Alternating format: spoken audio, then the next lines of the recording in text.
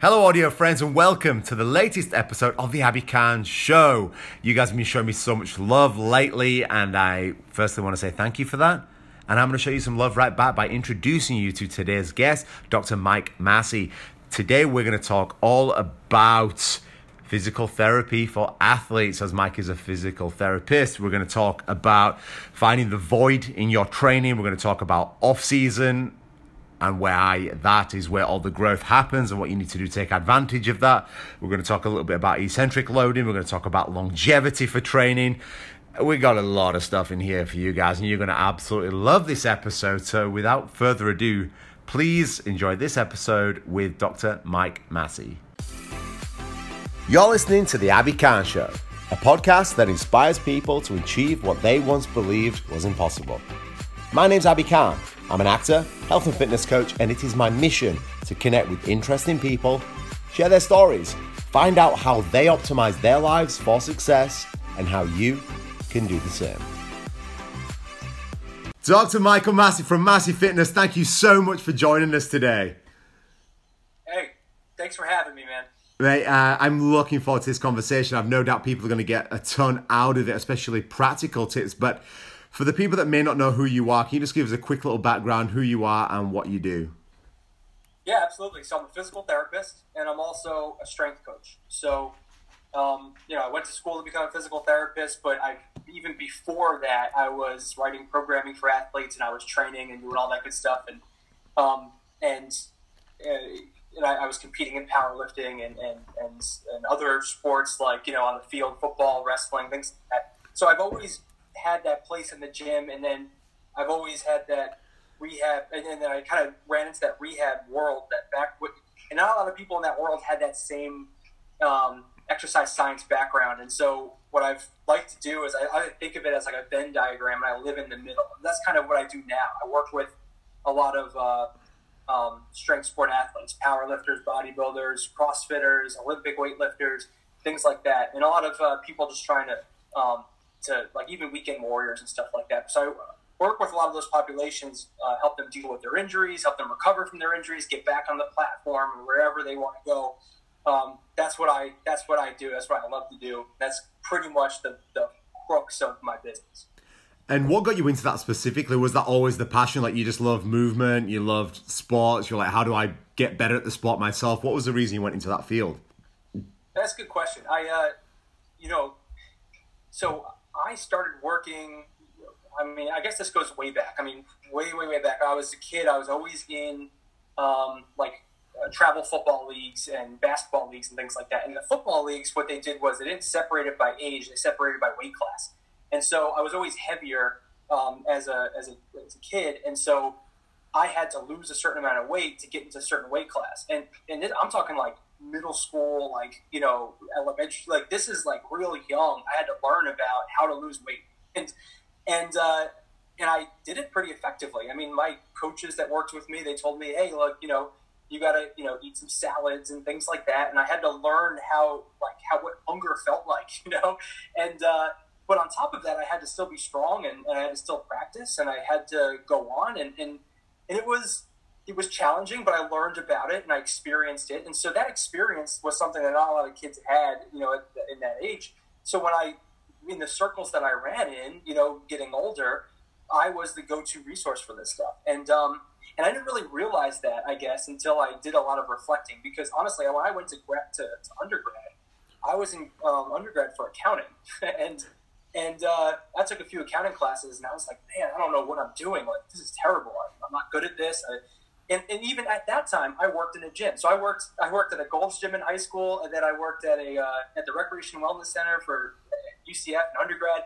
And I've basically, played sports and done all this fitness and all this other stuff, and I've been living that life and scratching my head the whole time, like, what am I going to do with my life, And I didn't realize. I just got to look at what do I spend most of my time doing. So sure enough, I got out of accounting as fast as I could. I went right into preclinical allied health, which that was it's like a springboard to get into whether it's occupational therapy, physical therapy, pre-med, things like that.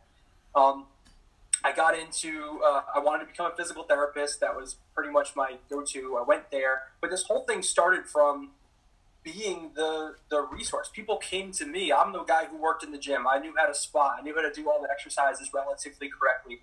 I knew how to, what foods were better and which was worse, and how to lose weight, and what good strategies there were, and what kind of practical application to apply, all that good stuff. Now, I mean, granted, I think what motivated me the most, there was a lot of times where there was questions I couldn't answer because I just didn't know the answer, and I was never really one to just pretend I knew it. So I had to look it up, and that was once I realized that. I think I realized that that's what I want. That's the direction I needed to go in school, right? Like, school would be fun for me. It wouldn't be like accounting was miserable.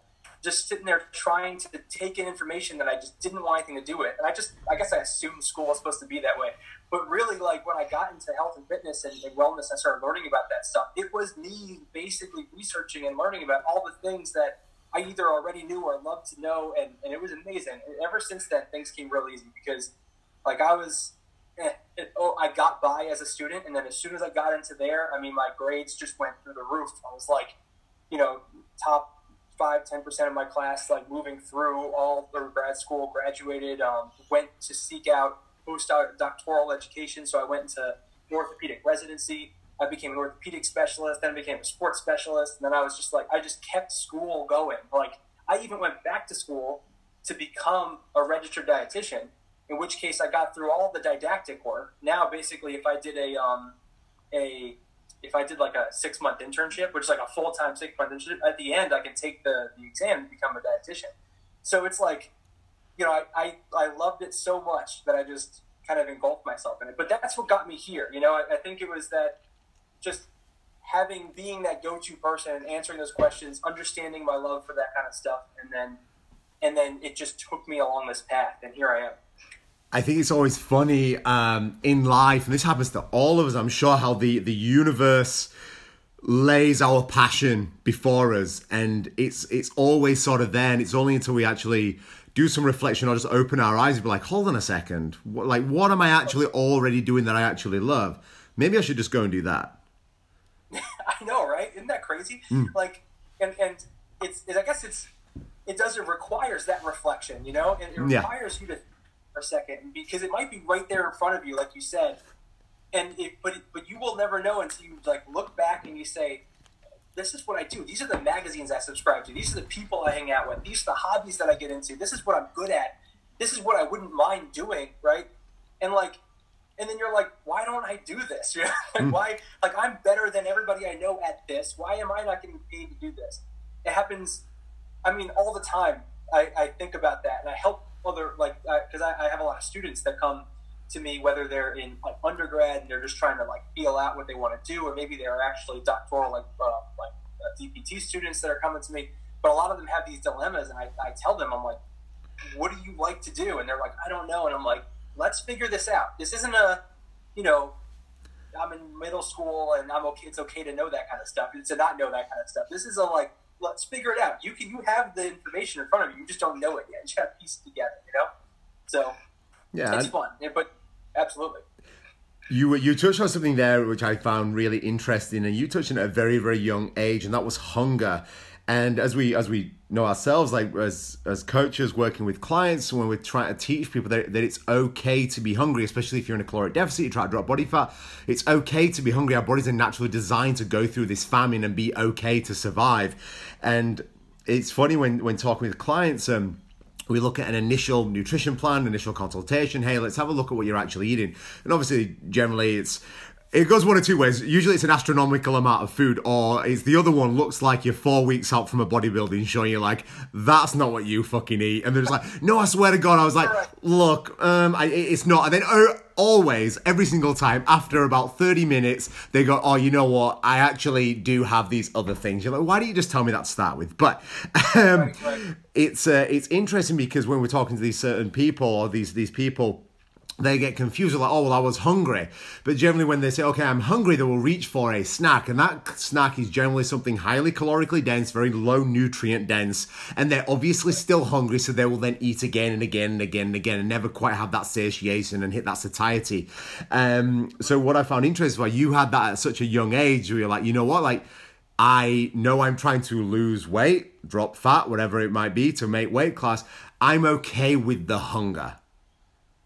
Yes, and that's huge. I mean, there's obviously a lot of like psychological factors that play into this and stuff like that, but hunger is one of those things that you have to learn to be okay with, and you have to understand. Sometimes I like to put it like this for my clients, like because most people have been in a relationship before, a serious relationship, and they've been heartbroken, right? And when you're heartbroken, you think it's the end of the world, and especially the first time it's ever happened. It's like the world's ending, it's like, this is terrible, I'm miserable, I can't eat, sleep, whatever, I'm just, but you eventually get over it, right? Time kind of heals all wounds or whatever. And once you get through it once, if it happens again, you're like, this sucks, but if it's anything like last time, I'm going to get better, and once it's like opening a door. It's that much easier to walk through it, right? And so getting hungry, like, you kind of understand what to expect. Like, I know now, and most of my clients who've done it before, most people who've done this, when you start dieting, you're going to get hungry. Everybody has their own like little things that happen to them that are specific to them.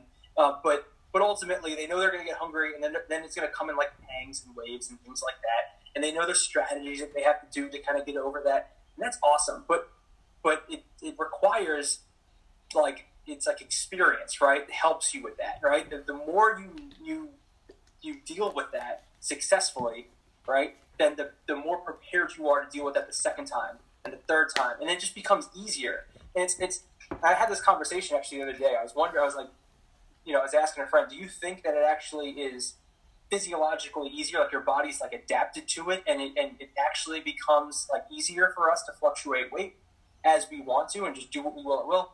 Or do you think that it's that we just know what to expect and we're more efficient and we know how to operate, right? Like, or is it 50-50 or is it some mix? And it's a conversation that I don't think you'll have like, a super accurate answer for it. But I obviously I think it's a little bit multifactorial, but it's interesting, it's like, is this something that I think the experience plays a big role there, right? Understanding that hunger's okay, and it's going to come, and here's how you satiate yourself in the meantime without kind of going over and binging and all this stuff, Yeah. So. I wanted to go into looking at it from an athletic perspective and training athletes, or if people out there are already athletes, and looking at specific movement patterns. Obviously, we got our hip, we got our hinges, we got our squats, we got lunges, twist, pull, push, whatever it might be, but are there any specific movement patterns that you use with your athletes that are basically staples? Like, here's the foundation, the overall view of the movements that we need to get strong at so that we can make them a little bit more sport. Obviously, it's going to be very difficult to go into the sport specificity because there's so many different sports. But if we look at an overall view, are there movements that you train? Mm-hmm. Yeah, and so and if you're looking real general, like at all athletes, pretty much, right? Mm-hmm. I mean, almost every athlete. I think you touched on them, like when you said squat, hinge, like press, pull, vertical press, vertical pull, horizontal press, horizontal pull. If you can get all of that into, like, I mean, that's very holistic. You're hitting pretty much every muscle group. When you do them well, I mean, most people have the general the anatomy to be able to even so some people are tighter and have less range of motion and different like hip, like congruency and patterns and things like that, and all that's fine, but most people can do all of those lifts, right? With maybe a little coaching, a little stretching, things like that. But most people can get into all of that, and that's why I think all of those are amazing staples, right? Now, when you get into very specific sports, now it's different. It's like, okay, in powerlifting, we already squat and we hinge and we press, and we do that over and over and over again, and over and over and over again, and over and over. And it's like, well, like doing more of that won't get you out of, or it's like digging yourself out of a hole if you're having a problem. And we have to think of like, well, how do we solve this problem? And I like to think of that from a different perspective. I like to think of that as like or what's the cross training that's going to be required? Where can I fill the void here? You know, and I think there's these, I don't want to say diametric opposites, like two sides of the same coin, right? So you have like in powerlifting, I think that like gymnastics is a really good sport where it'll fill a lot of, like, there's a lot of anterior chain stuff, there's a lot of core stuff, there's a lot of weight bearing through the shoulders, a lot of pulling and lat work, and a lot of stuff that you don't typically get in powerlifting. And so if you can dabble in that or substitute some of that, not substitute, but add that stuff in, I think that can result in more efficient, well-rounded athlete. And that's just powerlifting, right? Now, if you think about running is like really high volume, monotonous, like just a step after step after step. It's mid-range work. You're never really going into end range for your arms, your legs, anything. You know, so what would be a good cross training for that? Well, something that's probably like lower in volume, higher in intensity. So like any kind of bodybuilding type training, resistance training in general, you can kind of look at all aspects there. But resistance training would be a really good idea. If they had the time to learn Olympic weightlifting, that'd be awesome, because that's like end range motions, right? That they're not getting into. That otherwise they're loading all of those patterns. They're moving with power. So I think that if people want to be great, right, that's what separates them. And I think that learning those patterns specific to what they don't typically compete in, where's the void in their programming? If they fill that void, I think that goes a long way. Yeah, it's interesting that I really like how you said that. It's almost almost looking at the neurological opposite of what you're already doing. So you're powerlifting, go to gymnastics, and I assume there's going to be some sort of neurological carryover of, okay, if you can perform this movement, say for example a ring muscle up with relative efficiency, then you get to something as simple as, you know, say a high bar back squat, then that should be relatively simple, I guess. And there's going to be some sort of carryover, I'd assume, with certain movements, with isometric halting in gymnastics, for example. Yeah, I think a simple example would be, you know, we're constantly using our posterior chain in powerlifting, right? So let's say we're squatting. Well, we have to hold a relatively extended position at our thorax. Our lower back is constantly working to not fall into flexion, right? So that's like anti-flexion work, if you want to call it that. Our glutes are working like overtime to make sure that we kind of control how much hip flexion we get into. And then we actually have to extend the hip when we come out of the hole. So the glutes, especially in powerlifting, since it's such a low bar position, we're using the hips so much more than we would I shouldn't say more than the quads, but more than we would in a high bar squat. So you see how like it's a very posterior chain work, but then it doesn't end there. Because then we do deadlifts, right? We do bent over rows. We do all this work, even like these standing overhead presses. Even the bench press is a leg exercise. You know, like you're driving with your legs and you're in this extended position in your arch. At what point do we use like, do we do any kind of like anti-extension work, you know? And I think if you think about it, it's not like these muscles don't play a role. If I have like 500 pounds on my back, my spine, ideally, we want it to stay in neutral, right? We don't want it to really, I mean, maybe we'll bias a direction like extension, maybe flexion a little bit, whatever's comfortable for us, but we're not going into end range motion. And we're definitely not moving under the load. That's like a recipe for injury. So we're trying to keep this area stable. Well, that stability, if we look at like the origin and insertion, a lot of the tissues in that area, specifically the lumbar region, we have some that wrap around this way. We have some that come down angles, some that come down the opposite angle. We have the anterior core, or I should say the rectus abdominis, which goes straight up and down, right? So we have all of these muscles there that are playing a role at keeping that spine where it's supposed to be. But our training over embellishes the work of the posterior chain, right? So like the erectors, the quadratus lumborum, and like the thoracolumbar fascia and our lats and things like that. So we're constantly hitting that. And so we create this like where there's a need all around, but we're biasing one area, right? It's like, and then, so if we just start conditioning those other tissues, right, then we can they can catch up. It's like strengthening the weak link in a chain. And then now eventually there'll be another weak link, but it'll be somewhere else. And then the chain gets that much stronger and so on, right?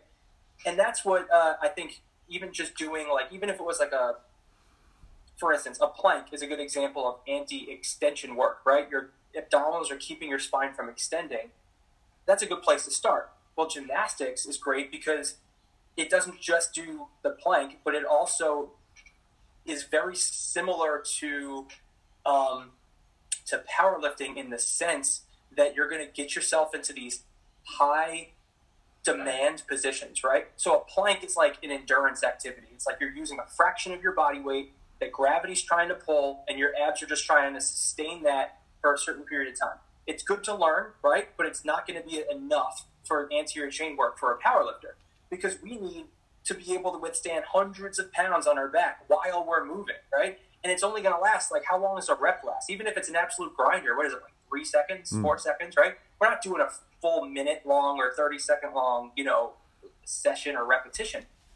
So my thought is, well, in gymnastics, you have like something like an L-sit, or even like a pull-up, or even some of these vaults and plyometric things that they do, or like there's all these crazy stuff that you can get yourself into, even if it's just like a hollow body position, moving your legs out and back in under some sort of load. This is where you can get this higher intensity work in that mimics a little bit more of the intensity that we're going to have or experience under the bar, but it's going to bias the muscles in the front, right, versus the ones in the back. That's just one example of why I think that's a good counterpart, right, to training for powerlifting, conventional powerlifting training. If we are looking at athletes in a sport such as, let's go football, so American football, what does a specific off-season program look like for you when you're talking to athletes? Because obviously, I mean, with that, we want to prime performance, but also decrease the risk of injury that may have been picked up the season prior. What does that sort of look like in a general context? Yeah, amazing. Off-season is where all the growth happens, right? And so we have to, once we realize that, and I think the first step is getting the athlete to understand that, because sometimes the athletes don't really realize, especially at a younger age, they don't really understand that this is what matters. Their performance is going to be determined by their off-season training, right? Because when you're performing, like during the season, you actually have games. You're not going to be exerting yourself as much. It's going to be a lot more skilled, kind of like learning the plays and figure things out and adjust to the defense or whatever the case is, but it's going to be different. It's not going to be that here's the stimulus, let the body adapt to it, right? That's off season in a nutshell. What it looks like depends very highly on where that athlete is in their sport. So like, are they a high school athlete? Are they a collegiate athlete? Whatever. So their level of experience plays a big role there. And what they need per their position plays a big role. And that's the amazing thing about football, is that you have you have all these different positions that require different physical prowesses and different types of athleticism. And then even in that position, like a quarterback, you can be a scrambling quarterback, a pocket passer, you can be a little bit of a hybrid, you can be one of these tanks that seems to that does a lot of like wildcat type stuff. I mean, there's all this cool stuff that you can do. And so that is going to dictate what you want to focus on. And then lastly, if you have the benefit of looking in the past, and this is what I think is super important. I think this gets missed a lot in programming. I think we have to look at what has already happened, right? And take that information and let that dictate what we're going to do now. Like, there's no perfect program, but I do think that you can get close to it if you have the ability to look into the past and say, this has worked for you, this hasn't, or here's where, like, if you're looking at film and you're like, wow, you're a really great route runner, but you are just you don't have any acceleration after the catch or something, right? Or off the line, or like when you get jams, like you can't get through that. Like when you get pressed, there's a problem. Like you need to be physically stronger, more physical, or you need to be faster. And once you figure that out, that's where you can kind of say, all right, if you need to be physically stronger, we can put muscle mass on. That's awesome. If you need to be faster, well, we can train you to be faster. But honestly, if you lose weight, you're moving less mass, right? And you can be faster. It's like how do you get better at a pull-up? well, if you lose 10 pounds, it's going to be a lot easier, right? You don't have to actually get stronger. So like, there's a lot of things that you can leverage here, but you have to know what your goal is, right? And it's going to be very specific per the athlete, and depending on all those variables, their experience, their position, what they specifically want and need, and then that's the part of the strength coach, is that you have to not only come up with their programming for that, but you have to sometimes tell them what they need, because they don't know. It's like you have to you may have to be there, depending on what level you're at. You may have to be there and say, like, look, here's your problem. Here's how we fix it. And talking about, injury, reducing the risk for injury and stuff like that. That's kind of another topic. I'll touch on it a little bit. I think that if you want to reduce the risk for injury, you have to look and see what demands are going to be in the sport and how well they incur those types of movements, especially under high loads and things like that. So, for instance, if somebody can't touch their toes and they're going to be in a position where there may be people tackling them, and they're going to get you want them to be flexible enough to get contorted with all of this pressure and stuff like that. That's going to be, they need to have that flexibility under loads and things like that. So that plays a role. So knowing where they stand as far as a flexibility standpoint, that goes a long way. And then, but I do think that injury prevention, a big role, I should say, how do I word this? Injury prevention, I guess, is a lot of during the season, training, right? That I think we can talk a lot about that, less in the off season, but more in you can prevent more injuries during the season, I think, than off season, if that makes sense. Off season is for growth and adapting to that growth and hitting it hard, doing all this stuff. And you want to avoid stupid injuries, like I loaded way too much on the bar, or I have an overuse injury now, and things like that. But thinking about an ACL tear or something like that, that's not going to happen in the off season. It's not. You have a much smaller risk for that happening, because you're not really out in the field in those situations. Does that make sense?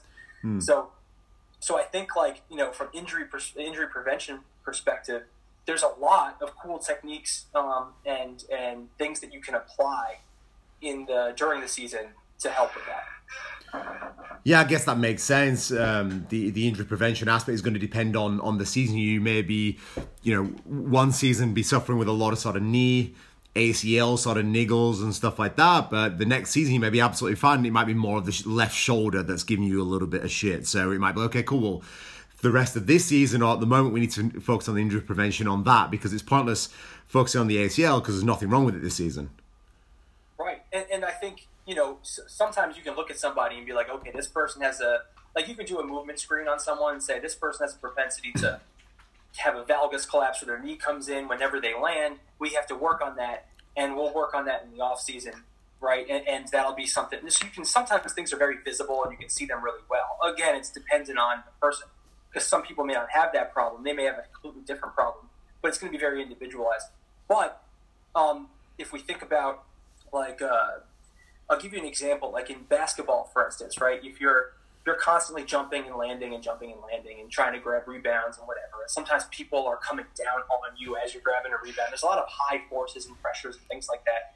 But we're not getting a lot of training during the season, right? Because you don't want to exhaust yourself the week of a game, right? You want to be ready to perform, So how do we accommodate that? How do we sit there and say, okay, we need to be ready for these high forces, but we can't put high forces into our body like that, or else it's going to be more of the same stuff. So one of the ways that we can go about that is we can get a force that's relatively high, but easier to accommodate. I'll give you an example, like the bench press, for instance. I might not be able to bench 400 pounds, but I could probably lower 400 pounds slowly to my chest, right? Now, I'm still getting that stimulus into my chest. That's an eccentric kind of portion of the repetition. So if I can get a if I can put weight on somebody's back and have them drop down, right, and then come and do this eccentric type work, or even if it is lesser intensity, but just focus on that eccentric work, then we get this thing called a repeated bout effect. It's basically the eccentrics basically create some mechanotransduction, or basically it's a mechanical stimulus to these muscles, and it makes them ready to handle that type of force again, or a force like that as soon as they recover from that. So you can actually put an intensity on there that they otherwise can't handle, or that they couldn't do however many times, and then they're ready for that. So now, like a couple days later, 3 days later, a week later, whatever, they go into their game, right? And they're playing, and they land on it with this amount of force going through their knee or their leg or whatever, and their muscle is ready for that. They can handle that. And they don't get nearly as sore anymore either, which is really cool. So like if you have that repeated bout effect, if you did that same exact stimulus the next day, the soreness would be, much, much less. And I think that's the idea there, is that it's like you can see how by doing that you can accelerate even their recovery, or their how much work that they can actually accommodate, or how much they can do, which is awesome. It's very valuable for people who have multiple games in a week and things like that. So these are just strategies that you can do without putting them through like a full-blown workout, right? And potentially injuring them during the workout, or getting them to the point where they can't actually play or play at their peak performance because you just blew it out the water a few days earlier, So obviously when we're looking at eccentric loading, very much neurologically demanding stimulus relative to doing an eccentric and a concentric form of training. So if you wanted to, for example, increase that intensity, use a form of eccentric loading, and decrease, I guess, the amount of total volume to optimize recovery, which one takes longer is what I'm trying to get at. A high amount of a high degree of neurological stimulus, or a high degree of sort of volume, which is going to be a combination of neurological and, I guess, muscular cellular stimulus, which would take longer to recover? That's a good question. So I do think this is dependent on how much muscle mass you have to recover from, and how much there was. So if you're completely blowing it out the water, I do think it'll probably take longer for the tissue to recover, but ultimately you're still getting a neurological demand with even the low intensity, high volume, like let's just say bodybuilding type training versus the 1 rep max stuff. Like you're still going to get the neurological stimulus there. So like there's still neurological demand to overcome in both scenarios. So it's hard to really separate them. The way to, I guess, manage that is, in the scenario that I gave earlier, like in the basketball or football season or whatever, is to stay way far from failure. And so if you're not going close to failure, you're just trying to get that stimulus into their body. And so now that muscle was like, okay, we've handled this. You don't have to do it repetitively till I can't walk, right? You don't need to be commando crawling out of the gym. That I like to say to my clients, you're not chasing a feeling, you're chasing a result, right? This is what we're looking for. So a lot of times you're just trying to expose them to it. So then their body's like, okay, this is something that we're going to be exposed to. We have to expect this. And so we're going to be ready for this. So we're going to literally adapt to accommodate that stimulus. And then when they incur that stimulus during the game, they don't get hurt. And that's kind of the idea. So it may be very neurologically demanding and not very tissue demanding, just because it is like if you went, high intensity, eccentric, like textbook work, right? But you can mitigate how much overall, I guess, neurological demand it is by taking away how much volume they have, right? And also thinking about how far from failure they are and things like that. But also, like, you don't need a lot of it to do that, right? Just a few reps here, a few reps there, decent rest breaks. And you're also thinking about, you got to remember, this is during a period. Like if they're playing like a game every week, they're probably not doing much other weight training than that, right? And so like it's just that by itself. So recovery from that like neurological stimulus shouldn't take too long, and when it does, it's not met with the demands of all this other recovery as well that they have to overcome. Usually that kind of recovery, if you're doing all the other things right, it shouldn't be that big of a deal. If we're looking at longevity of joints, of healthy tissue, things of that nature, are there any specific exercises that you think everyone should be doing in some way, shape, or form? I mean, it might not necessarily be a deadlift, but some sort of hip hinge, could be a Romanian deadlift, single leg RDL, something of that nature? Well, those things you just said, an RDL, or a stiff leg deadlift, or like whether you're starting from the top or the ground, those are huge. And I do think that if you could ask any of my clients, I program that a lot. There's probably every single mesocycle, no matter what we're doing, I don't want to say every one, but let's just say 90% plus, they're doing some level of loaded hip hinging, and whether it's volume related or more intensity and stuff like that, but that plays a big role. Like because it's loading a lot of different muscles, right? It's very holistic in the sense it's getting the entire posterior chain, it's working on the grip. It's actually, honestly, when people have like neck pain and stuff like that, I do this with people dealing with upper neck and shoulder pain because it trains a lot of those muscles too. But it also works the lats, right? Because when you hinge, especially in a stiff leg deadlift or Romanian deadlift, your shoulders sometimes come out in front of the bar. And if gravity had its way, the bar would come out in front of you, which would put a big demand on your back. So now you have to depress the shoulders, bring the lats back to pull the bar, keep that bar over your midfoot the whole time. And that creates like a lot of like shoulder depression work and stuff. It's very healthy if you do it well for the shoulder and neck as well. So I love that. And it also adds like, it helps the flexibility component of things too, because you're going to end range hip flexion and you're stretching the hamstring, which a lot of people have a problem. Like you may see a lot of athletes just like say, hey, reach and touch your toes. And they're like, yeah, I haven't done that in forever.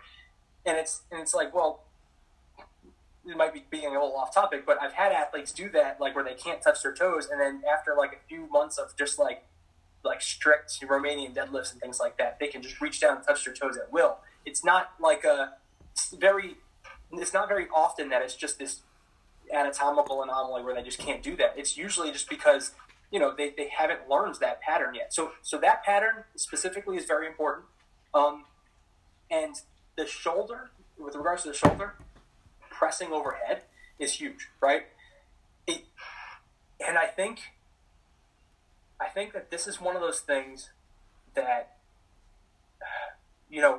have you heard maybe a healthcare provider or maybe another trainer or somebody just say, hey, you need to get your shoulders kind of down and back, right? And like put their shoulders down and back, down and back. And like when you're sitting at a computer, that's all well and good. Shoulders got to be down and back, whatever, that's fine. I mean, I really honestly don't think they need to be in any other position than neutral, but if you really are hunched over and things like that, yeah, stop that. Get them back. Get fucking upright, But what I can't stand is when people tell people to do that but they say that they need to be there all the time. Because if you think about it, the scapula is going to, when you put the shoulder blades are supposed to sit on your back at like a little bit of an angle, we call it like upward rotation. And when you do that down and back, they kind of downwardly rotate and retract. And you'll feel like if you do that, like the area between your shoulder blades really like working, and that depresses and pulls your shoulder blades down.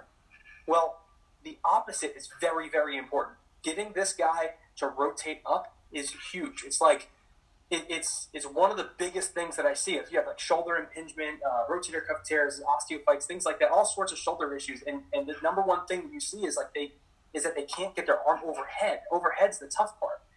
And then you still see therapists sitting there saying like, okay, hey, we're gonna treat your shoulder. So we're gonna do all of this horizontal work. We're gonna do all of this rotator cuff training, and they just tell them to avoid going overhead for like 3 months. And then when they're done with therapy, of course they feel better because they're not doing what hurts, right? Like they're just avoided all the things, and then they're just like, all right, you're good to go, and they write them off.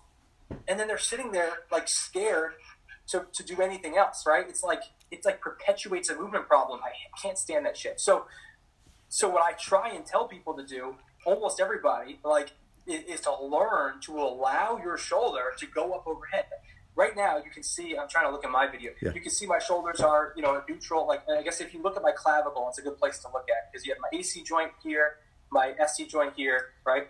Now, if I raise my right arm overhead, but I keep my shoulder down and back, that actually hurts, right? Like this hurts right now. It's pinchy, doesn't feel good. You can see how much garbage range of motion I have. But now if my clavicle actually elevates, right, and I allow my scapula to elevate as well, all of a sudden I get my bicep next to my ear, and I'm not the poster child for flexibility either, right? I can get my arm up there because I'm allowing my shoulder blade to move. That's a huge component of things. And that upward rotation is like, it's a little bit of elevation, it's a little bit of a posterior tilt, and it's a little bit of like a protraction. It's kind of like a combination. It's when we talk about the shoulder blade, it's like, it's a little ridiculous because this thing just floats around essentially. There's only one bony connection to the rest of your body, and that's your AC. And so all these muscles attached to it, and it's a pseudo joint, so it does its own thing. So it'll like tilt anteriorly, posteriorly, it'll wing, it can depress and upwardly rotate, downwardly rotate, abduct, adduct, retract, protract, combinations of all these motions. So it's kind of tough to talk about with just using my hands, but ultimately, like, if you can just teach somebody to get their arm overhead and teach it the right way and not perpetuate this giant freaking movement problem where people don't do that, then I think that can go a really long way as for avoiding injuries in sports, in athletics, but also like desk workers, like people who don't do that, like people who just sit here all day. Like, get your arm overhead, allow yourself to expose, like we talked about cross training just now.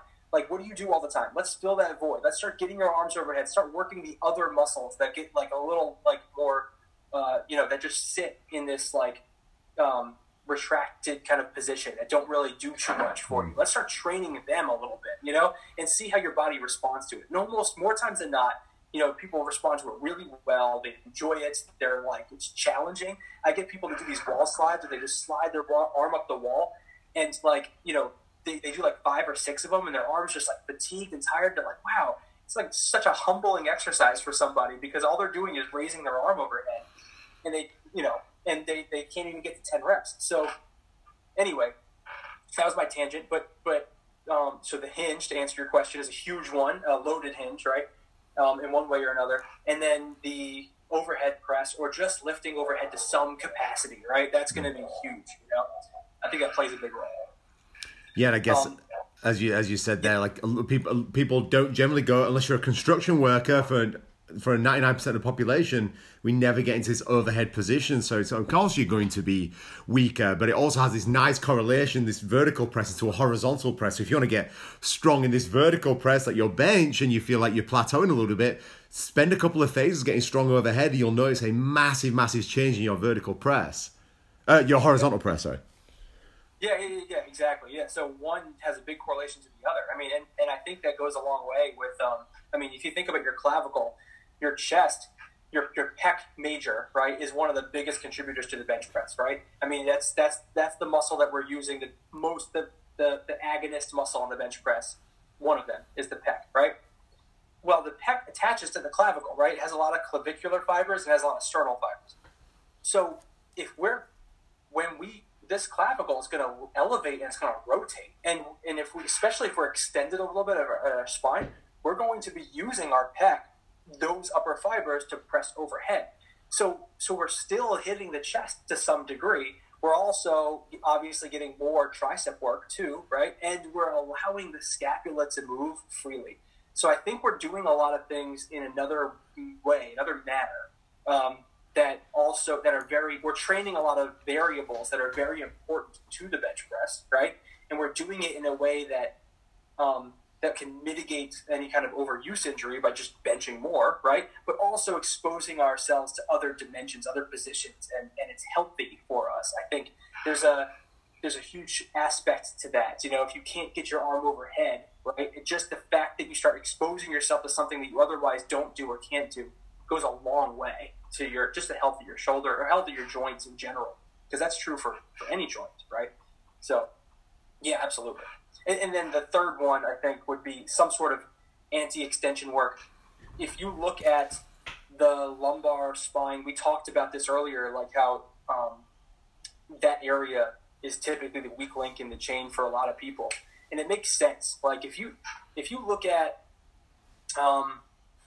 the anatomy, right? Like let's look at the inert tissue. So we have just the bones and ligaments, right? These are the inert tissue, the non-contractile forces, right? The thorax is a series of vertebrae that sits on top of each other, right? They have the facet joints on each side, and you have the intervertebral joints with the discs, standard vertebrae stuff. But you also have this spinous process and the transverse process that sticks out. And you have a rib that comes across, one that attaches to that has a joint on the transverse process, another one on the body of the vertebrae.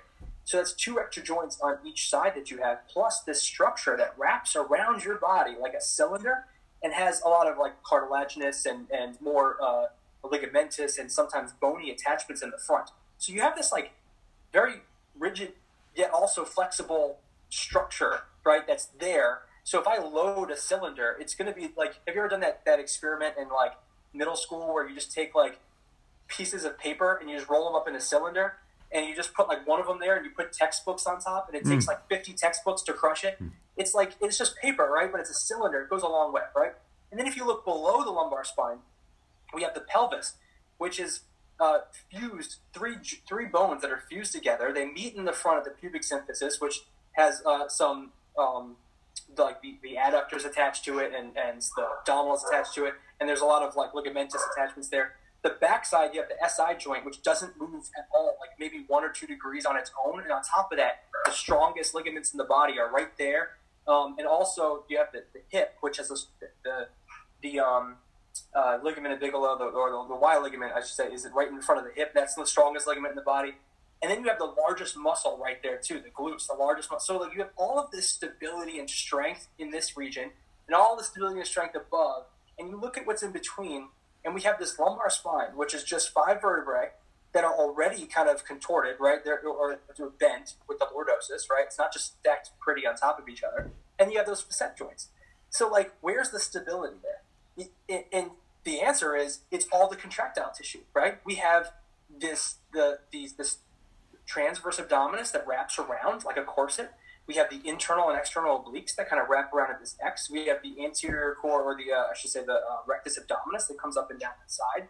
You have this thoracolumbar fascia that comes down the backside, right? You have the QL and the paraspinals and stuff that kind of wrap up and down the back.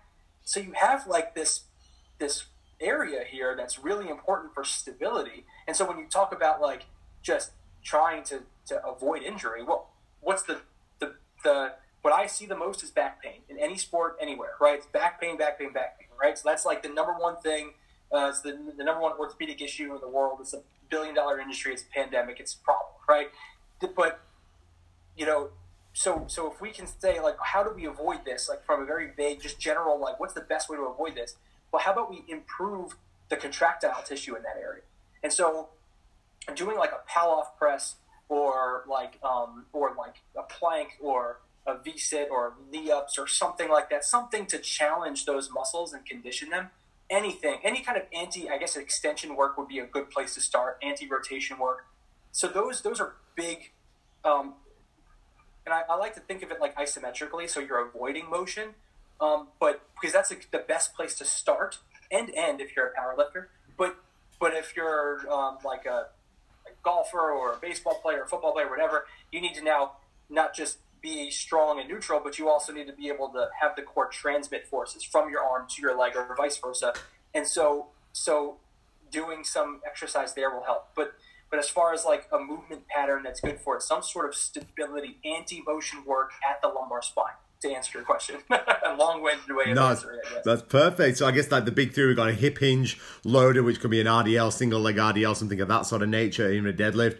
Shoulder, I want to improve the longevity of the shoulder joint, working overhead, getting into those overhead positions, not allowing that scapula to be constantly retracted and depressed.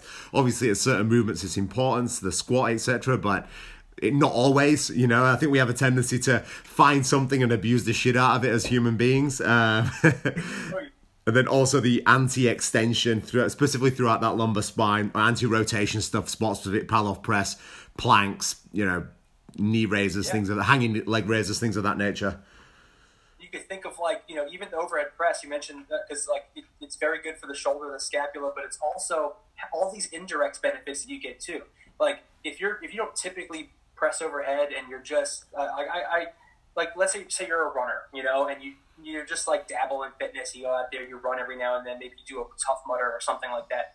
Well, like, you know, you don't overhead press. Think about how overhead pressing, what the ribs have to do. Because your thorax has to extend to a degree, right? The scapula has to tilt back. the ribs literally will open and flare like that, and it enables the lungs to open and get a better lung capacity, right? And so it literally improves the pulmonary, I guess, workings, right? It allows you to breathe better, right? And so if you think about like as a runner who needs that kind of pulmonary capacity, that's huge, right? To be able to come out of this position and be here and to be able to open that up, that goes a really long way. And so people don't realize that it's not just musculoskeletal, it's also cardiopulmonary. It's also, your blood pressure and all this other stuff that plays a big role. All of these body systems are interconnected.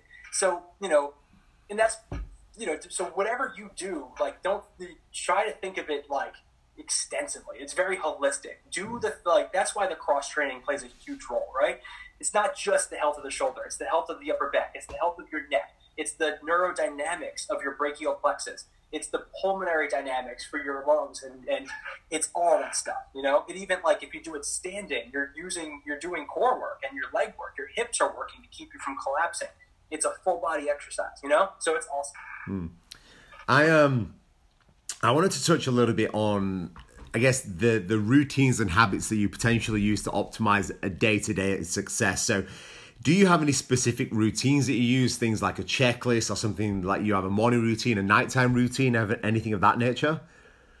Yeah, well, recently things have been thrown off because we just moved, and then, the whole coronavirus situation has kind of like changed everything, and I'm working some days, I'm not working others, and I'm working at different times, I'm sleeping in, I'm all over the place. But, and you know what would be, like, routine is so, it kind of grounds you, and I think that the routine that I have has helped me through this to a degree. Like, I do wake up in the morning and, I make my coffee and I try and have some moments of mindfulness, right? I don't necessarily meditate, but I do try to spend some time by myself, right? And just trying to think about, really, it's me planning for the day, what's ahead of me. And with my business, because I do so many different things, it might be teaching, it might be seeing a new patient, it might be, doing a podcast or whatever. And so I think about those things. I have to not just mentally prepare myself for that, but also, but honestly, like,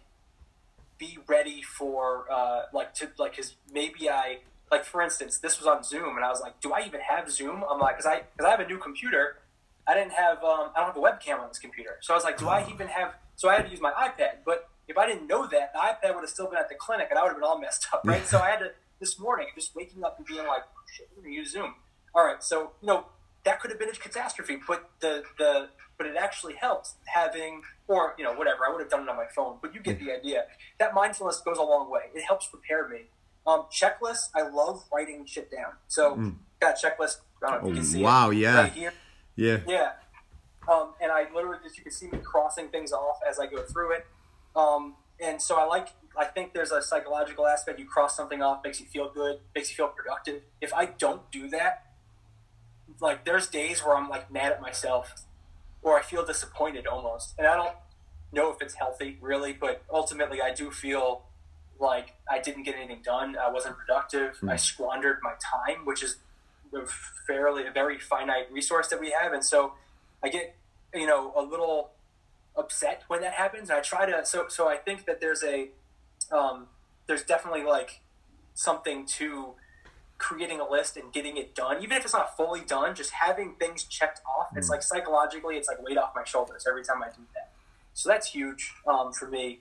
And then routine, like, we're being in a new house now, like, now I have to care for a lawn and I have to do all this other stuff. And so we're trying to, like, we're sitting there saying, like, okay, like, on the weekends, I'm going to, every weekend I'll mow the grass and I'll do this stuff. And I trying to establish routine from a weekly basis as well. I've been batching a lot of things lately. Emails. I don't check my emails until so it'll be a certain time of day and it'll be like twice a week sometimes, and if people need to get in touch with me, they text me and I work with that like right off the bat, right? But emails I just do twice a day and it's very specific time of day. And then there's like checking my mail, my actual physical mail, once a week. Whatever, if that. Sometimes I'll miss it, and it'll be once every 2 weeks. I don't care. What is it going to be, a bill that I probably have on auto pay anyway? Like, it's not.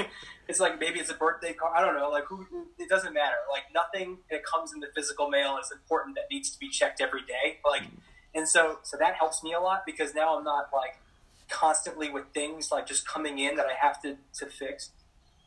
We do that all the time, like laundry. How often do you do laundry? You don't, like, you're not going to take those clothes off, put it in the laundry bin every single day. You know, you're going to do it like once a week or something like that. So it makes sense to do things like that. So those are the types of things that I like to think about. Efficiency, right? The feel-good psychological aspect, to check things off, and the preparation, not in that order, you know? No, I love that. I think that's a very common theme of everyone's all got their own little unique nuances, but it's that thought process of, okay, what do I need to do to feel accomplished today? Oh, yeah, that is a huge aspect. I mean, so I just got a new computer, and with the computer, I have the ability to now actually play video games again. And yes. Back in the day, I used to be a big gamer. Yeah. I used to be a big gamer, and I haven't touched a video game in forever, and, you know, because I've been on this path of being the best physical therapist ever and trying to run my business and trying to learn. And it's been a huge, like, self-development kind of decade for me, right? But consequently, there's been no time for video games and stuff like that. And also, the last console that I had was a PS3. I waited outside of a Circuit City for that thing, just to tell you, you know, how long ago that was. From, like, the original PS3. Like, I still have that thing somewhere. So I haven't played. So anyway, long story short, I played. Like, I got a computer now. I put a video game on, and I've been playing The Witcher, which is an amazing game. And there's so much that you can do. I don't know if you're familiar, but I am. Yeah. Like, I played that game till my eyes bled the other day, and I was like so mad that I just, like, I felt like I squandered the day. I had to talk to my wife. She told me, she's like, you need to give yourself some time. You need to enjoy that time, you know, that you have. Yeah. Like, you clearly enjoyed playing the game. You should, that says something, right? Like, you know, take some time for yourself to enjoy yourself, right? In another way, right? You know, I understand that I enjoy working on my business and teaching and all this other stuff, but there's got to be, like, and that's why I mentioned earlier, I was like, I think it might be unhealthy for me to feel that way. Like, I have to do something kind of thing. There's got to be some, you know, moderation there. Like, you know, I should be able to do some of these things and not feel like I'm just pissing the day away. But you said, so I saw you do this. Are you a gamer too? No, well, the thing, your story is very similar to mine. So as a kid growing up, I played a lot of sport and things like that, but I loved gaming. Obviously, I mean, originally from the UK, so weather was bad a fair bit. So if it was really bad, like we you know, gamed a hell of a lot. And my last console was a PS3, and I remember the day I got it was because in the UK it hadn't launched yet, but my dad was coming back from overseas, and he was in Dubai airport, and Dubai already had the PS3, so he got me it there and brought it back, and I literally had it 6 or more months than everybody else. So all my friends would come around wanting to play the PS3 because they couldn't get it in the UK. But that was literally the last. So your story is very similar to mine. And there's so many times I said to my girlfriend, I was like, if you ever want our relationship to end, buy me a PlayStation, because I will never talk to you again. So from that moment, she's never got me one. But recently, I'm like, you know, I talk a lot to myself. I talk a lot to myself, but clients and people, and we talk about creating a life of fulfillment. And so many times I look at it and I'm like, you know what? Playing that game for a few hours here and there would bring me just this insane amount of joy and happiness. And I actually put an Instagram post up probably 2 days ago now, and it was talking about routines and looking at, you know, what have I got to do today? And I was like looking at it, and in no way, shape or form was there any element of fun. It was doing this work, seeing this client, writing this program, all this other sort of shit. But I was like, there's no fun in there. I was like, what the fuck am I doing? Yeah, you're right, and I think it's so familiar to me, because it's the same thing. If you look at this stupid checklist right now, it's all like, you know, mop the garage, organize the thing, put that light machine together, write this person's program. I got to, like, there's nothing on there that's like, hey, you know, like, have some fun, play some video games, like, you know, go get something, whatever. Like, it's all, and then even like your especially when you're dieting, all of that's like this like very strict, monotonous routine too. So there's no fun in food anymore sometimes. And and then you can't go out to eat, right? And so now you're not even then it very quickly turns into this like this super gray scale life, and you're so it is psychologically there's something behind that, man. We have to start like just putting some time in with something that brings like joy. I like the word joy because it's different. Like obviously I have fun doing this. Like I'm having fun right now. Yeah. There's some level of joy that you get from just like blowing things up on the computer, or like on a PS3 or something. Like it just takes you to a different realm, and you can kind of there's something about that, Yeah, I think joy. Yeah, it needs to be almost like a very selfish pursuit of what do you need for yourself. It doesn't matter what anyone else wants at this moment in time. So what do you need for yourself, your own mental stability, health, whatever sort of word you want to use. So, the PS5 comes out in December this year, so maybe I'll get back onto it when that happens. Hey, see if you can get your dad to come over from another area. Right? Yeah. Like, hey. 6 months. Well, I'm meant to be taking a trip overseas in December, so I might figure out, okay, where can I do a layover to get the PS5 before anybody else? So with now, and I just realized this, since I just got this computer, the PC gaming and like if you have an Xbox or a PlayStation or a PC, you can play people on each other's. So like if you're on PS4 and I'm on the PC, we can play each other the same game on the same. Like we can play I had no idea. each other, like Destiny or whatever the game is. Doesn't matter. And so it's like I forgot what they call that. It's not cross compatible. It's like cross platform, whatever the hell the name is. Yeah. But either way, so when you think about that, if it makes it better, or I guess. If you have a computer that has a graphics card, then it's almost like more not only just cost efficient, but also it's easier because you just download the games, right? So like if I want a game, I don't have to go out and buy one. I mean, I guess you could do that on the PS3 now, or 4 or 5 now too. But I can download a game, and I have a VPN, so I can use my VPN to say that I'm in Dubai if I needed to, and download a game that comes out, and it will think that I'm in Dubai downloading that game, right? So I could do things like that, which is pretty cool. You can't really, I don't know if you can do that on a PS5, probably. But the computer, like, doubles as like all my work stuff and everything. So I love, if you haven't gotten into PC gaming, and dude, just I got the little wire here, and I just put my PlayStation controller, my PS2 controller of all things, fits into this thing, and I just play like it's a controller. Yeah, so I'm not like sitting there gaming with a keyboard. It's just like having a PS4, man. It's awesome. Well, I'm going to have to look at that. We could nerd out for a while over games. I like, as much as I haven't had a PlayStation 3 in since I've been in Australia, so probably for about 10 or 11 years, something of that nature, since I have played one. But I still love it. Like, I still could just talk to death about it, but I've never played one. I know, right? It's such, like, it's something that I think we, just like in business, like you have like a lot of things that you like to do, but you have to pick one thing and run with it. That's what you're gonna like specialize in or whatever. And it's easier to like exploit that one thing than to be a jack of all trades. Same thing with life. We have these hobbies, and then like we like health and fitness, we like gaming, we like whatever, and so we just pick one avenue and we run with it, and everything gets like put off to the wayside. And then like next thing you know, we're like a decade later, we're like, hey, I got some time on my hands. Like, I want to play a PlayStation game. It's like, I got to buy a PS5? Like, when did they make the 4? It happened the last, 15 years of my life as a blogger. Like, I can download games now? This is ridiculous. The controller doesn't have a wire. I'm all messed up. I'm interested to see what happens over the next sort of 5 or 10 years, whether VR makes a stand, or it's going to be really interesting. It's such a cool space too, because it is now, as you said there, it is about, especially most games are played online, right? There is a different element of connection. There is a different element of communication. And in all honesty, a lot of my problem solving skills have come from games. Like when you played a really hard game, and just that tenacity and that discipline, you need to keep fighting that boss and keep losing and keep going back to try and be I need a better sword, or I need to level up here, or my other team members, and you just keep going and going and going. That's had such a great correlation to my own life, as weird and sad as that sounds.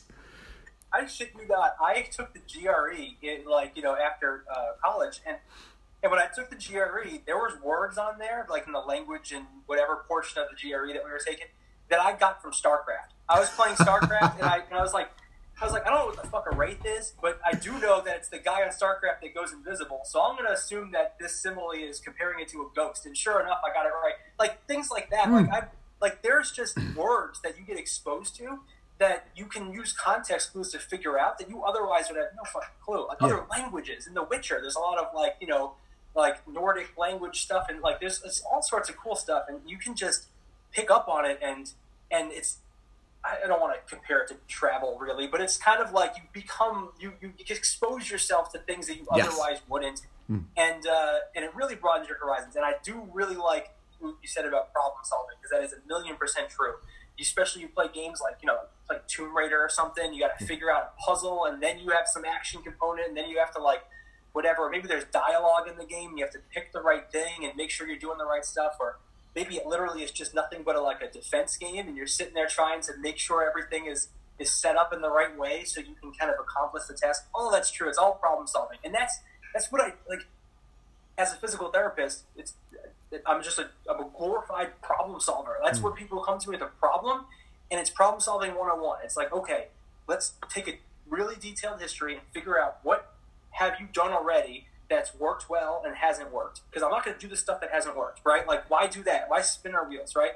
So immediately right there, I know, like, and that's problem solving 101. Don't do the same stuff over and over again if you know it's not going to work, right? So then you get into the next phase. You're like, okay, well, where's the deficits? What are the impairments that you have that deviate, where you deviate from normal, right? And then how do I categorize or prioritize the impairments to say this one's probably most affecting your issue, right? Or maybe it's not most affecting, but I could be the most effective at treating it, because if I try and treat the highest impairment, that would be too painful or something, right? So there's a lot of problem solving in physical therapy and in being a strength coach, as you know, and all this stuff. It is, I mean, video games saved my life. But yeah, that's the underlying principle. yeah, I wouldn't be here if it wasn't for video games. Is there I'm curious, is there a book or a movie or even an article, something that you've read that's had a positive or profoundly positive impact on your life? Oh man, that's a loaded question. So as far as on my life, probably I'm trying to think of something that comes to, like, there's a lot of things that come to mind. We just talked obviously about work, and so there's so many things that I've read that's helped me with work, and there's a lot of things that I keep going back to. Like, so I love principles. I deal in principles. I work and teach in principles. I think that's kind of how you get the like, if you're talking to a broad, general, large audience, you can't say specifically what they need to do, but you can give them a principle and have them apply it to their situation. And if they understand you and you teach it well, then they are better off because of it. And so when people ask me questions, I may not know the answer to the question, but if I ask the right questions to them and I reflect the principle, then they can get where. So anyway, long story short, there's an article by Brad Schoenfeld where he wrote about like the mechanisms for muscle hypertrophy, which goes a really long way, where we talk about it's kind of like the underlying like physiological principles or reasons and stimuli or reasons why we grow muscle or how to grow muscle, and I base a lot of stuff off of that when I teach, and so I really like that. If you can, I can send you the PDF. Yeah, thank you. Yeah, I'd love to check it out. Yeah, Brad Schoenfeld mechanism. You can probably just Google it; it'll come right up. It's a great one, and I reference that for like any of the papers that I've written and books and things like that. It's awesome. So that's a big one. But and then, you know, Tim Ferriss has the 4-Hour Work Week, which I love. I think that's been great for me. I've been putting a lot of things into perspective. And like, I've been thinking, I'm a saver. I'm one of those people that plays a video game, and I'm like, I'm not going to use this potion because I don't have to. And I finish the game with 99 potions. Like, I'm just like one of those people that's like going to do it the hardest way, just in case I'm going to need something for some scenario later that I'm over prepared for and don't need anymore. So it's like, so I've been thinking about, like, you know, how, like, what retirement looks like, what the later in my life looks like, what dynamic I want to have, what life I want to live, and I think that put it into perspective. Like, I'm not going to be the person that's going to retire. And like, I'm going to, and I don't know if you've read or listened to that book, but he talks about like mini retirements and like doing what you like, doing what you love, working from home, creating more efficient lifestyle. And I've kind of modeled, like we talked like batching, we talked about like the laundry, the mail and stuff. That's something that his book touches on too. So some great stuff in there. There's got to be so many other examples, man. I got like that's a loaded question. It's a good one, but I'd have to think too, because there's probably so much other stuff that's just profoundly influenced me. I'm in like physical therapy, strength coach world right now. My mindset, and if I jump over to just like my everyday life, like what are some of the things that I read that's influenced me? I mean, geez, there's a lot. It's from way back. We talked about even just video games, man, like, and how much that's influenced us. So I gotta get back to you on that. No, that's cool. That's cool. Have you checked out Principles by Ray Dalio? No, I haven't. I know what you're talking about, but I haven't read or listened to it yet. And I'm not a big reader. Like I'll listen to these online. Audio. I think the Audible book's meant to be very. I'm pretty sure Ray Dalio is the one who actually speaks it, which makes it a lot more personal. But just from a principle-based guy, that book, from a business perspective, even a life perspective as well, is very, very, very good.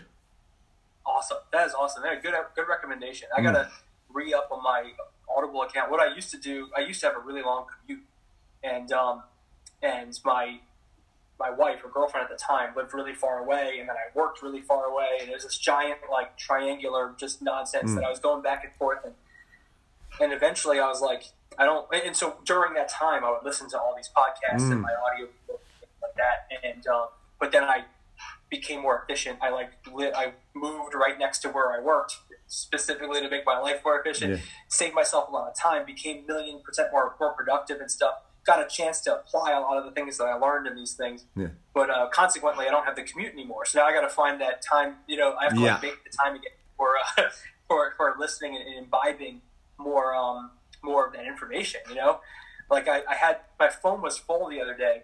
I was like, why is my phone full? This is stupid. Like all my pictures go to the cloud. I was like, how does that happen? Like and it was because I kept downloading. Like I was subscribed to all these podcasts and when you don't listen to them, they just kind of like grow and grow. So just like I had those audio files that were so large that just took over all of my entire space, 300 gigs of my phone or whatever it is. And I was like, that's ridiculous. If I was ever going onto my podcast app, I would have deleted those by now, but I wasn't. So it's just crazy. I got to get back into that routine. Do it. A little tip on Audible, if you're still subscribed to their newsletter or whatever you want to call it, and you haven't used it for so long, they'll send you an email after a while and just go, enjoy a free episode on us. So you'll be able to just go back into your Audible account and just take a free episode. And while you're mowing the lawn, washing dishes, things like menial tasks, that's generally the only time I get to listen to books. So that might be an idea for you. Right. Not a bad idea. Yeah. Just put my headphones in or something and try and jam out. When I'm losing weight or when I'm cutting and stuff like that, I go on walks and stuff, like just like steady, like low intensity, steady state cardio. And that's a really good time for me to like, because I don't like being alone with myself. Like like the whole meditation thing, for some reason I have an aversion to it. So I aside from just 5 minutes in the morning where I'm thinking about my later in my day, that's one thing, but it's always got to be planning or thinking about something else. And so if I'm walking and I don't have anything else to do, I freak out. So I have to like have headphones. I have to be thinking of like even in the shower, I'm thinking about like, what am I going to do next? Like, what's tomorrow morning look like? What you know what I mean? So it's a good idea to like throw some headphones in and whenever that comes, I got to start losing weight now. The whole coronavirus thing happened and because I was planning for Worlds and for Nationals and then ideally going to Worlds afterwards. And my clients were too and everything, and we had a whole year planned out, and then all of a sudden this thing hit, and we didn't know how long it was going to last, and they were kind of rescheduling things and everything, and we're like, oh, okay. Then they finally said, it's probably not going to happen. So I was like, all right, well, I'll just start losing weight because I was gaining weight to go up weight class. Yeah.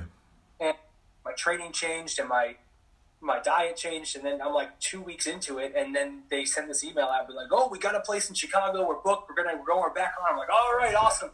So I go back like training again. I'm gaining weight again, and then it happens again. They're like, Chicago's not happening. We're closed. We're going to another. Like, oh, it happened like 3 or 4 times. Wow. You know, with 2 different events, right? Nationals and World. To the point where I'm like, I can't handle this roller coaster anymore. So, you're messing with my emotions. so I'm now just like, all right, I'm just gonna cut some weight. I'm gonna drop back down. I'm gonna like change my intensity, my programming up a little bit. And I think you just spoke with Trevor, right? Trevor, yeah, I did, yeah.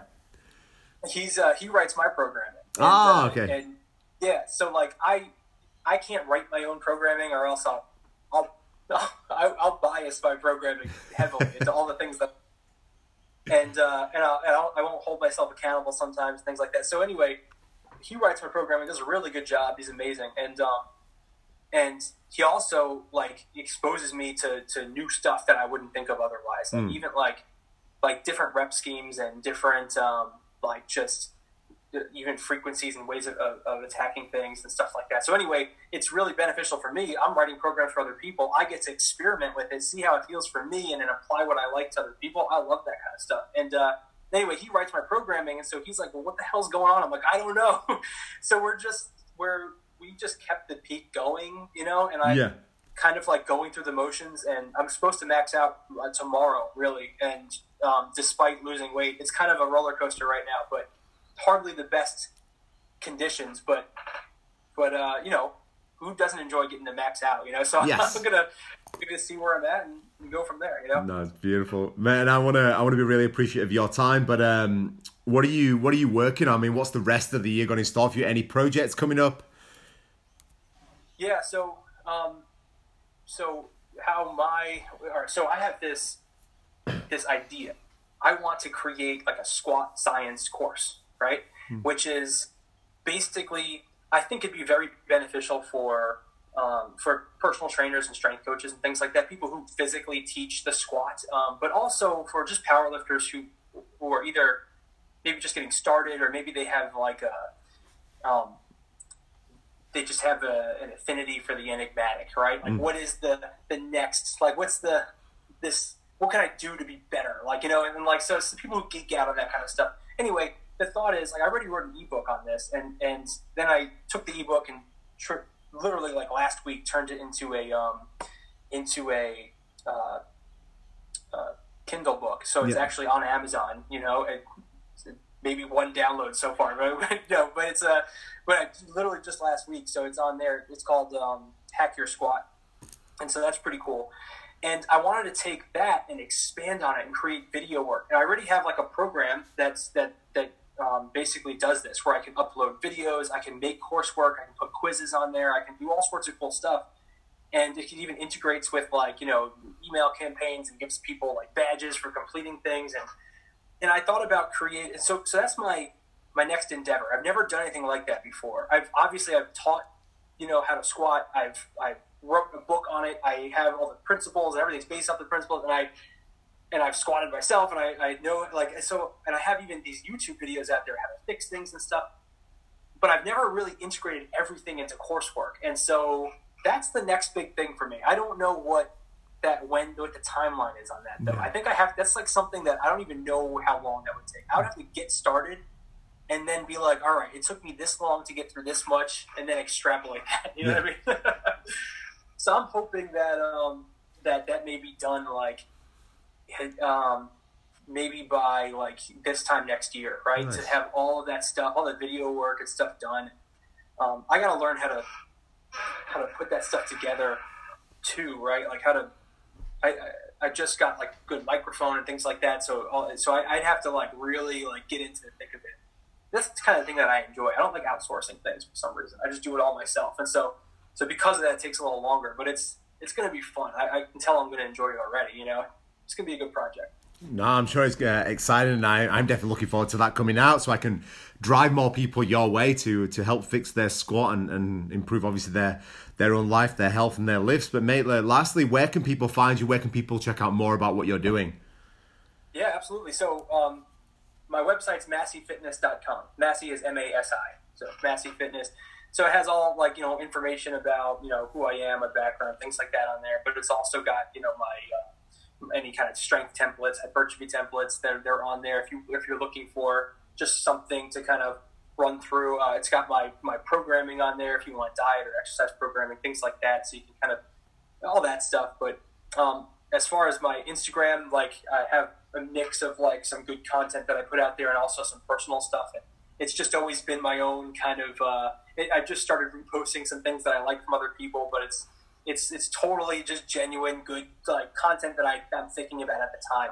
That's Masi_fitness. There's apparently 2 chicks in Australia that have Masi Fitness without the underscore. Oh, honestly. But they haven't posted anything since 2012. I'm like, get off my cool. Like, totally getting all my traffic. I'll hunt them down if they're in Australia and have a word. Yeah, right? Yeah. Somewhere in Sydney. That's all I know. But anyway, Masi Fitness, Masi_fitness is my Instagram account. So hey, follow me on there, and if you want more of this nonsense and this stuff that I spew out of my mouth, a lot of it's like the other day, or it was like a month ago, I hurt my back, something super stupid, and I just went through the what did I do to get over that, and I think that this is like a big problem I don't want to say a problem, but it's like a void in all this information. Everybody puts out good content, and like all these great athletes put out content, right? And they're like, hey, this is what I'm doing. Here's me at the games. Here's me hitting a PR. Here's me, whatever. I'm at Worlds. But I follow a lot of great athletes, and at not one point do I see them like, oh crap, I missed this lift. I got injured or whatever. What do they do? I'm genuinely curious. What do they do when they get injured? Do they go see an expert? Do they do it themselves? Do they do some stretching? Do they do acupuncture? Like, what's their routine for that? And I think consequently people don't know how to handle that stuff. And so I'm just like, hey, look, I hurt my back. It happens to everybody. I was lifting, I was warming up, and it kind of went. I think, here's why I think it happened. But here's the steps that I took that are pretty universal for acute injuries for the lower back. And I just super simple stuff. And I think that it was very valuable for anybody who would read that. So, that's the kind of stuff that you'll get on there on the Instagram account. So, feel free to message me, reach out to me. You can always email me, mike@masifitness.com. Anybody wants to reach out, email me. I'll get back to you and chat with you. I'm cool about that. So, and all of those guys will be linked in the show notes below, so they can go directly to wherever you have sent them. So, Mike, it's been an absolute pleasure. Thank you so much for joining us today. Hey, thank you, man. I love this stuff. It's been a pleasure for me, too. That's a wrap.